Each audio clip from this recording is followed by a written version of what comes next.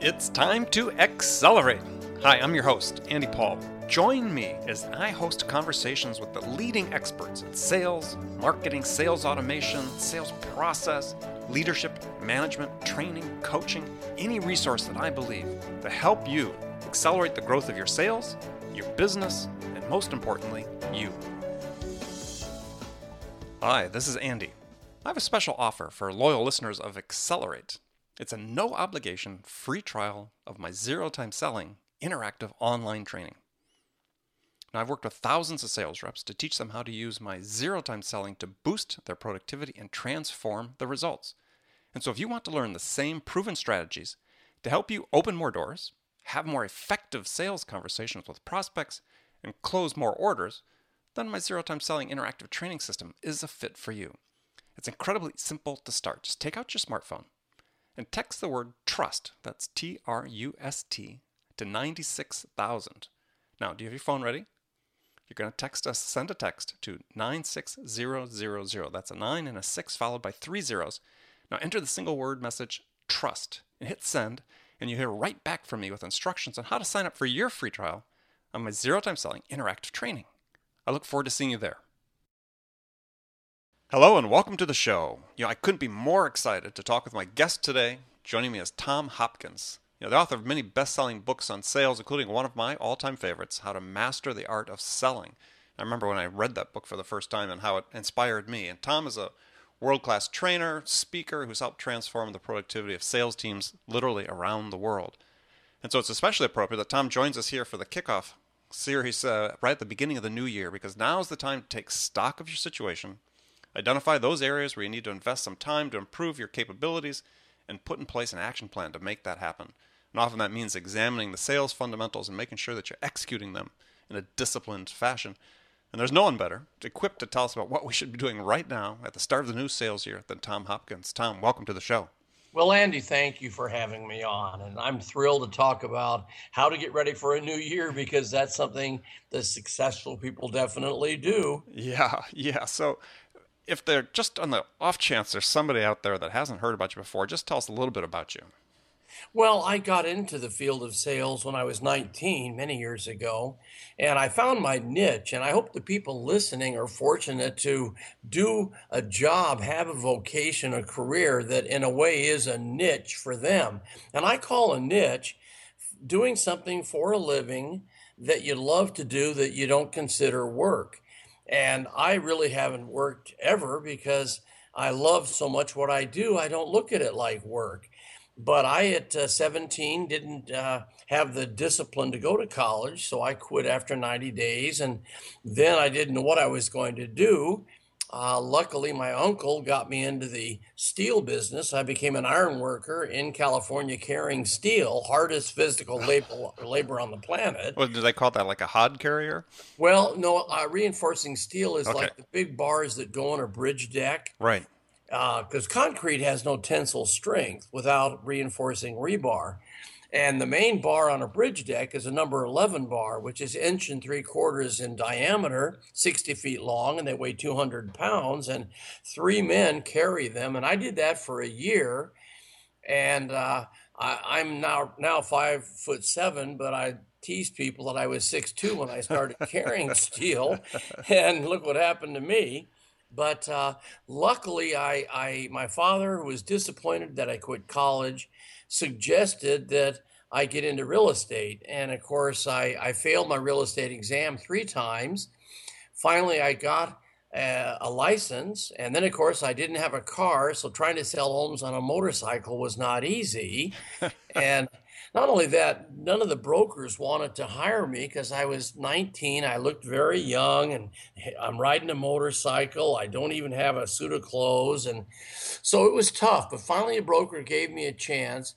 And luckily, I found a mentor, a man. His name was J. Douglas Edwards.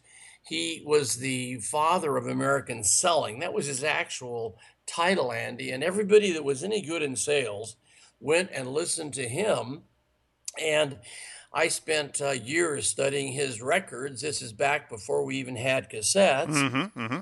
And so he was my life changer. And I so am thrilled I ran into this man. And I spent the last $150 I had in the bank to go see him for 3 days. And it was totally a life changing experience. And much of what he taught me, as well as what Earl Nightingale and Norman Vincent Peale, much of the things I teach, I learned from these wonderful teacher trainers, inspirators. And so that's kind of what I do today. Just fly around the world teaching people how to have a better life and be more successful, Well, which is great. yeah, I'm sorry to interrupt, but before we get into 2016, it really, you know, hearing you talk really sort of brings a question to mind. Is that we hear all the stuff about selling has changed. I mean, has it really changed? No, the fundamentals haven't changed. I will say this: the consumer is much more educated, much more sophisticated today because of all the internet and all the information that they can get, and they're better prepared when they go and look to purchase something. So I believe salespeople in all endeavors have to be better than they ever were before. That's one reason why motivation and training is so critical today, to not only stay motivated, but to know exactly what to say and do when you meet people. And is it? It seems like it's harder though to get people to invest their own time as salespeople to invest their own time and money in improving. I mean, I remember one of the early lines in your book, Mastering How to Master the Art of Selling, which you talk about. You are the greatest asset. Put your time and your effort and your money into training and grooming and encouraging your greatest asset. That was a quote unquote. And that stuck with me because I read that earlier in my career, and that stuck with me something that was the most important thing I could do is continue to invest in myself. So why does it seem to be so hard to get people to invest in themselves these days?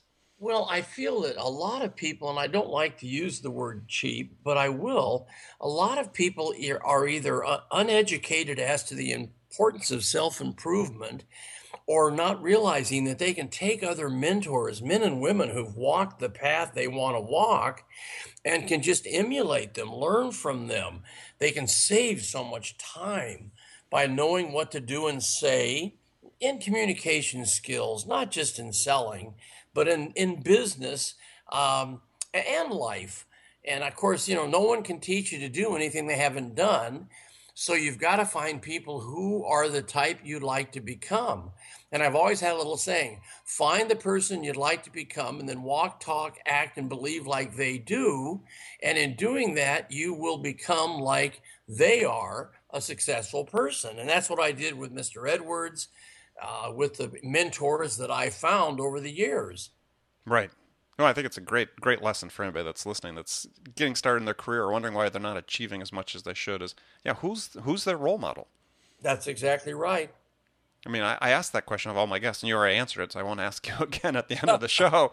but but it's important to have one. I mean, because it then means that you actually are standing for something, and I think that seems to me that's one of the issues with newer people in their sales career, and they haven't had much experience. Is they're just trying to sort of go with the flow, but they actually need to stand for something.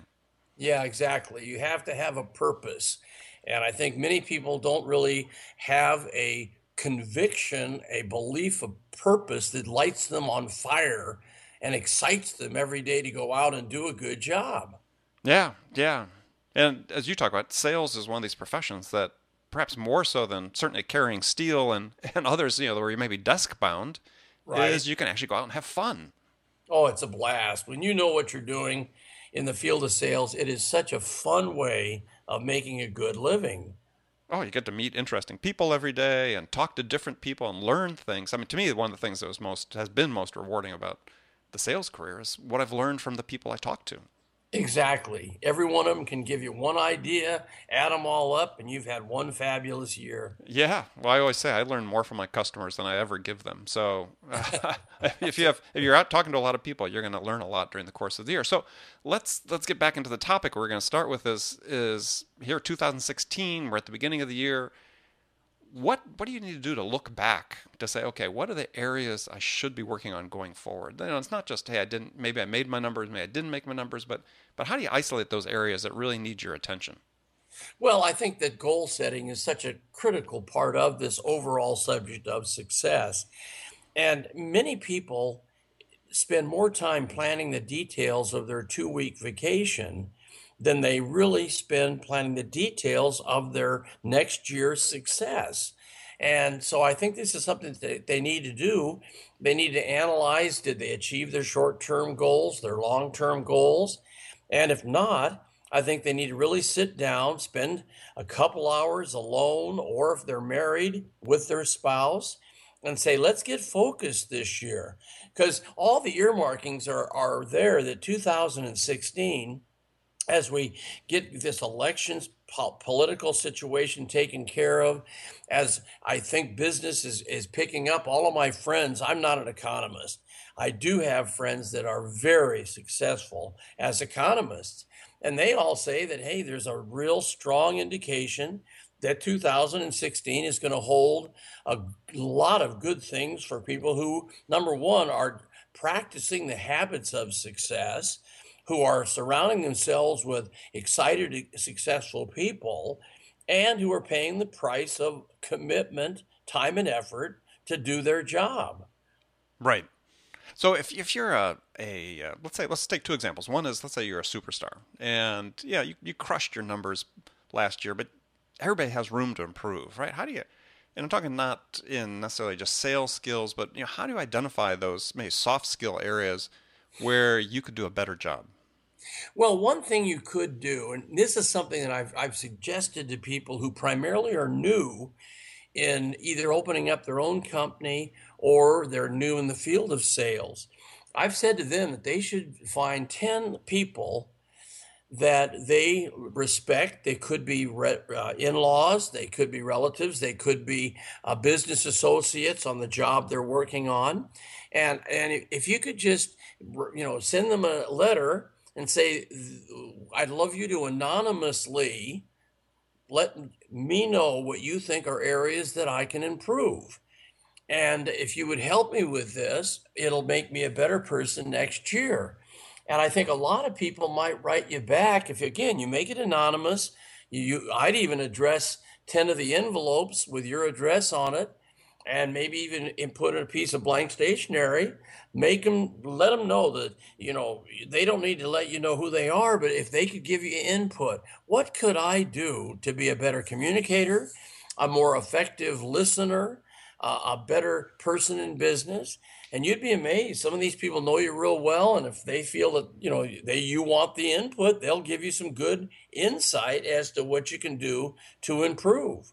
Well, I think one of the things that's really key that you said there, though, that if people are paying attention to us or listening to the show, is that you weren't talking about getting feedback from people just purely in the sphere of business, right? Because who you are in your personal life is who you are in business. Exactly. And so if you're not listening, if you're having trouble communicating with people in your family or people in your life outside of work, if you seem self-absorbed, if you're not there for them, if you're not in the moment for them, you're not going to be for your customer either. Exactly. Show me who you are with your friends and relatives, and it'll be a good indication of what you'll be doing and how you react and have the relationships you'll develop in business. And so one of the things I do when I work with clients is talk about having people put together not just their sales plan, but then also a personal improvement plan. Right? Here are the things that I need to work on that aren't just purely my sales skills, though obviously they're related, right? They all kind of have the same outcome, but I need to have something that's really focused on me as well. Definitely. I think, first of all, a person has to have financial goals as to their income, as to how they're going to increase their net worth, what are they going to do about debt resolution this year. And then, of course, so financial is one. Number two is emotional. I think people have to try to improve their ability to handle rejection, their ability to not take the word no personally. And then, of course, physically, I think people have to stay in shape. I mean, a lot of people get older and they've gained too much weight. They have bad eating or drinking habits, and you've got to take care of yourself physically. And of course, the fourth thing, which is a value decision, but the spiritual growth is important for a person. So if a person is totally fulfilled, they're achieving their financial, emotional, physical, and spiritual goals, and that makes them a totally fulfilled person. Yeah, so, interesting point you had brought up and want to talk about is about handling rejection, right? Do you have tips for that? Because I know with salespeople, it's hard for some people to get over that, right? And you talk about the book about fear being the big issue, that people have to identify their fears and attack their fears. How do they do that with rejection? Well, first of all, you've got to play a game with rejection, which let's just call the word no. And one of the games is find out how much income you make by getting a yes and closing a transaction. For example, I'll make some general figures here. Let's say that one closed sale might just make you $100.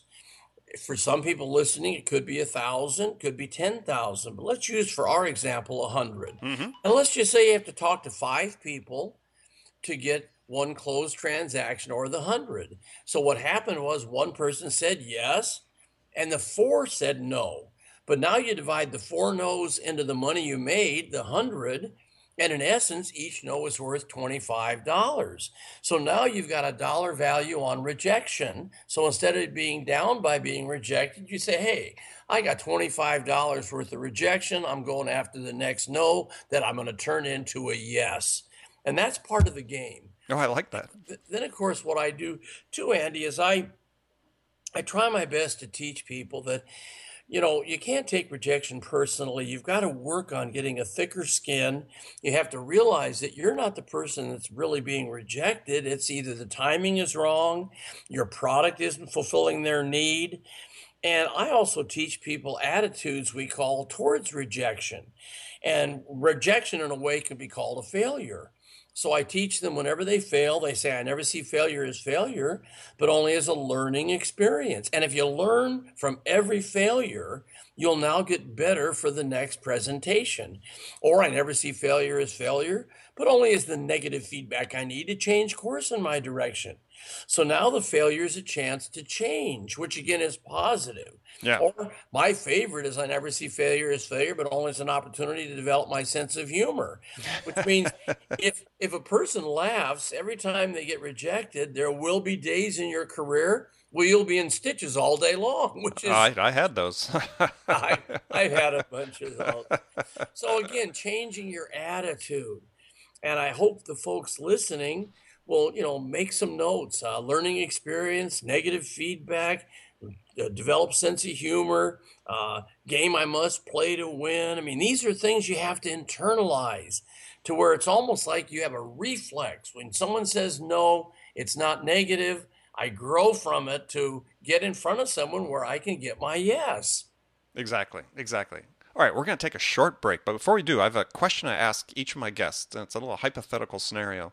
And so here it is, and I'll get your answer after we come back from the break. So you've been hired as a new sales manager at a company whose sales have basically stalled out, and upper management's really anxious for you to be able to come in and make a real difference. So what 2 things would you do in the first week on the job that would have the biggest impact?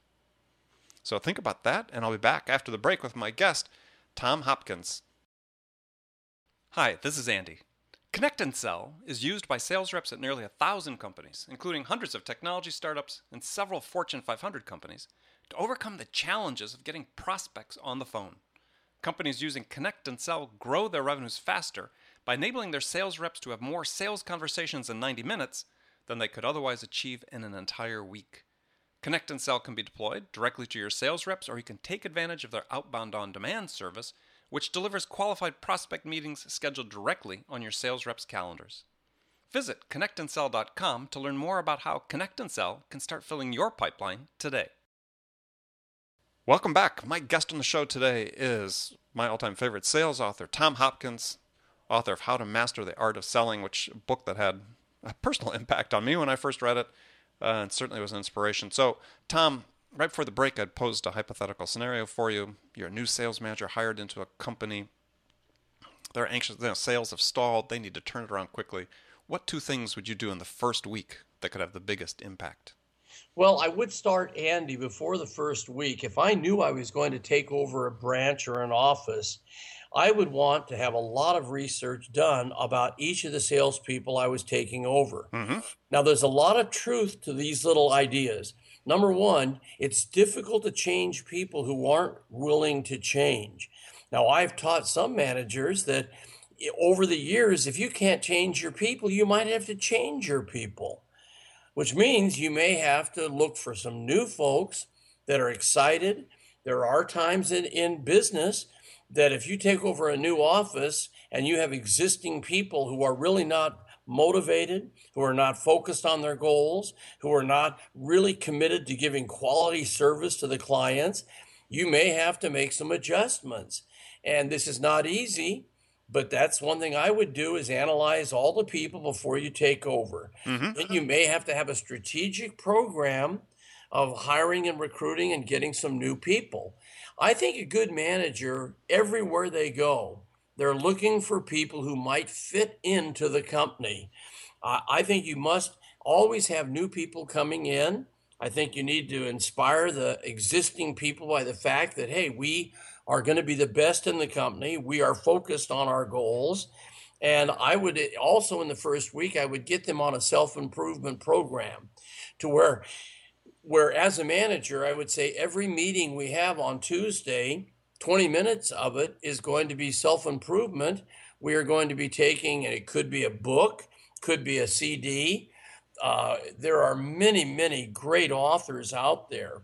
And you could maybe say, we're going to spend 20 minutes going through this CD or DVD program. And by making a 20-minute period of self-improvement, you should also have them take notes. And this, of course, is a wonderful way to inspire the people that maybe have been kind of coasting. Hmm. And obviously, they've replaced their old manager with you. So there is a challenge with that person. So again, that's another thing. I would have upper management let me know, what do you think the challenges were with the manager I'm replacing? Right. And then, of course, I'm going to work on myself to do a better job than I have been doing, to be the person that gets these people motivated, gets them goal-oriented, gets them focused on better service, and helps that company go back into the big profits. Excellent. Good answer. Good answer. So one of the things that was fascinating, going back through the your book again here recently, I reread it, is that you talk about the ability to learn fast, to acquire and master new knowledge quickly, was so important for sales success. And I believe that wholeheartedly. And it's funny how some 30 plus years after you've written the book, that topic is suddenly in vogue again, right? There's been several books written in the last year about this. What did you see then, or what did you know then that took everybody so long to catch up to? Oh, I think I just was an avid student of knowledge. I also found myself able to read a book with a yellow highlighter, highlighting the 10% on each page that was the most important. Now, the reason you do this is most pages of a printed book have maybe 10 to 20% of what I call the pearls on the page. And if I underline or score in a yellow highlighter as I read the book, every year now as I go back to basics and my reinforcement step, I take out the books and only have to read the yellow highlights, so I can read a book in 10% of the time that I read it the first time. And these are little ideas on gaining knowledge more rapidly. And of course, repetition is the mother of learning. I believe if you read something that you really want to remember, you not only have to make notes of it, but you have to recite the notes, read the notes. And anything you repeat 6 times, you'll have 62% retention and knowledge. And that's enough to make what you've learned work in the field of sales. Repetition is an interesting topic because I agree. Again, I think that repetition is so key. But it seems like we run into situations with managers where now certain elements of salespeople are so metrics driven, right? You got to make so many calls and bang out so many calls in a day. Is that, yeah, they're getting a lot of repetition, but as you talk about, and also an author like Jeffrey Colvin in his book Talent is Overrated talks about, is unless that repetition is accompanied by coaching and that you're open to coaching and that you're modifying what you're doing, then the repetition doesn't really help you, right? I mean, you're not learning. Well, definitely. It's like comparing it to the game of golf. The game of golf demands a lot of repetition, which is practice on the practice tee. Now, if you have bad fundamentals and there's 14 reflex movements in a golf swing, to have the proper golf swing to get the trajectory and the distance of the golf shot. Well, I think my problem is I've only mastered 2 of those 14. So, Well, me too. I mean, I am not a good golfer. I've studied the game. I've gone to many golf schools. I've watched Tiger Woods. He was a member of our course, and I've watched and watched. But again, unless I practice the right fundamentals with repetition properly, you'll never have it. Now, he comes out, I'll hit 10 balls and run to the first tee. He'll come out and put 500 balls in front of the great Tiger Woods. He'll spend 4 hours hitting balls. And here he's number one in the world. He out practices everybody, even though he's number one. And that's why he is. And of course, he and Phil Mickelson, they hit more balls than all of us do that aren't good golfers. mm-hmm. Just quality repetition, not just repetition. I have mastered golf fundamentals that don't work, and I do them well, and that's why I'll never be a good golfer. Well, yeah, but also when they're out there, the pros are out there. And this is something I think people need to keep in mind as they listen to this, is when the golf pros are out on the range before, a round in a tournament, their coaches are right there with them, giving them real-time feedback. And it's so important for coaches and managers, because I'm going to move into that topic for the rest of the segment here, is that, we're not just leaving it to the sales individual to plan what they need to do to be better in 2016, as they need the feedback from their manager to be able to help them decide which direction they should be going. Oh, definitely. Mentors and people that are coaches are so important for long-term success. And as I mentioned, I was fortunate to have some wonderful people who became, after I achieved a higher degree of success, they became friends, not just mentors. And I can tell you that Earl Nightingale, who most of the people listening would never have heard of him, but his attitude material was foundational for me. Mm-hmm. And of course, Norman Vincent Peale's Think and Grow Rich and these type of books were so important to me. And I think that a lot of people don't have mentors or are not students of this self-improvement and success. And I think one of the keys to success is always being a student, never. And I have a little saying, Andy, you can judge a pro by what they learn after they know it all, which Exactly. is a real great little thing to live by. Absolutely. Yeah, I've got an expression, which is, once you start thinking you know it all, then you're going to start failing. It's called know-it-all-itis. Yeah. And it'll kill you. Oh, absolutely. Absolutely. Well, I think that one of the problems that I see with managers these days is they're so focused on, they got their heads sort of buried in the CRM system, is that they don't spend enough time coaching their people. And the people, this is the most important thing you can do on a day-to-day basis if you're a manager. So for managers that are listening, is, start of the new year is look at your process that you use for coaching your people and mentoring your people and say, what more could I do to provide more value to them? Because you're only going to be as good as your people. Exactly. And I did something that, Andy, I want the folks to think about doing, especially managers. I was 24 years of age, my 5th year in real estate, and the company said, we want you to manage an office. And of course, managing is nothing like selling. So I was told by another mentor, find a good management trainer. Well, back then, there was a man named Michael Vance, who was the man that really was the creative thinker behind Walt Disney and Disneyland. He was the one that created most of the things you see in Disneyland. And he started doing management training. Well, I didn't tell a soul. And I went and took a whole 5-day management seminar from him. And it saved me so much pain, because most managers learn how to manage by spending the 6 months making so many mistakes. Exactly. And so my suggestion would be, if you are a manager, go to school, find a great management trainer. There's many of them. Get on a plane, go spend 2 or 3 days at their program and start bringing this into the company, because you're only as good as your ability to lead and manage, which is a learned skill, and no one can teach it to you unless they have done it. So that's something I would suggest they do. I also believe that you have to find out what motivates the person that you're leading as a manager.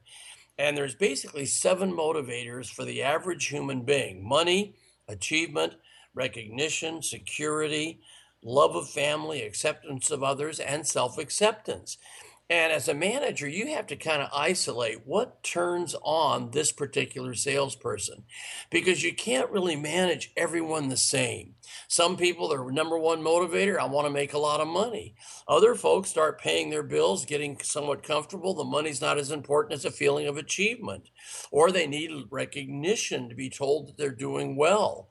I think all managers need to be a supreme uplifter where you're always uplifting your sales staff to where you're making them proud to be working with you, where you're letting them know they're doing a great job. Catch someone doing something right and praise them for it. Exactly. Celebrate the small successes as well as the big. Exactly. Oh, excellent. All right, great advice. Well, we're going to move into the last segment of the show. I've got some sort of rapid-fire questions to ask you. You can give me a one-word answer, or you can elaborate if you wish. Are you ready? Ready. So, what's the most powerful sales tool in your arsenal? I would say my ability to speak as far as my words, eliminating rejection words. I would never say the word cost or price. It's the total amount. I would never say buy because they're afraid to do that. I would say own, which they want to do. Mm-hmm. I would never say sell or sold. I would get them involved in whatever I'm offering. So I believe I'm a wordsmith, which means I say the words properly that create positive emotions instead of negative, fearful emotions. So that I think would be my number one skill is communication through the words I use, the voice. And I apologize today. I just flew in from China, and then I had a seminar in Baton Rouge, all in a 5-day period, and I spoke for 18 hours. So my voice is a little raspy, Andy. So I apologize. No, it's no problem at all. But I hope the words are still coming over good. They are. Well, you raised something. I want to ask you a question. So another word choice is. Instead of asking the customer about making a decision, ask them about making a choice. Yes, I try to always give people an alternative choice, which means two choices to choose from. Shall we set it up for the 1st or the 15th? Shall we go ahead and take care of the paperwork at my office, or would you like me to come by your home? I could see you at 6, or would 8 tonight be better? I love to give alternative choice questions where either answer I'm getting my agreement, but I'm not asking them to make a decision. Excellent.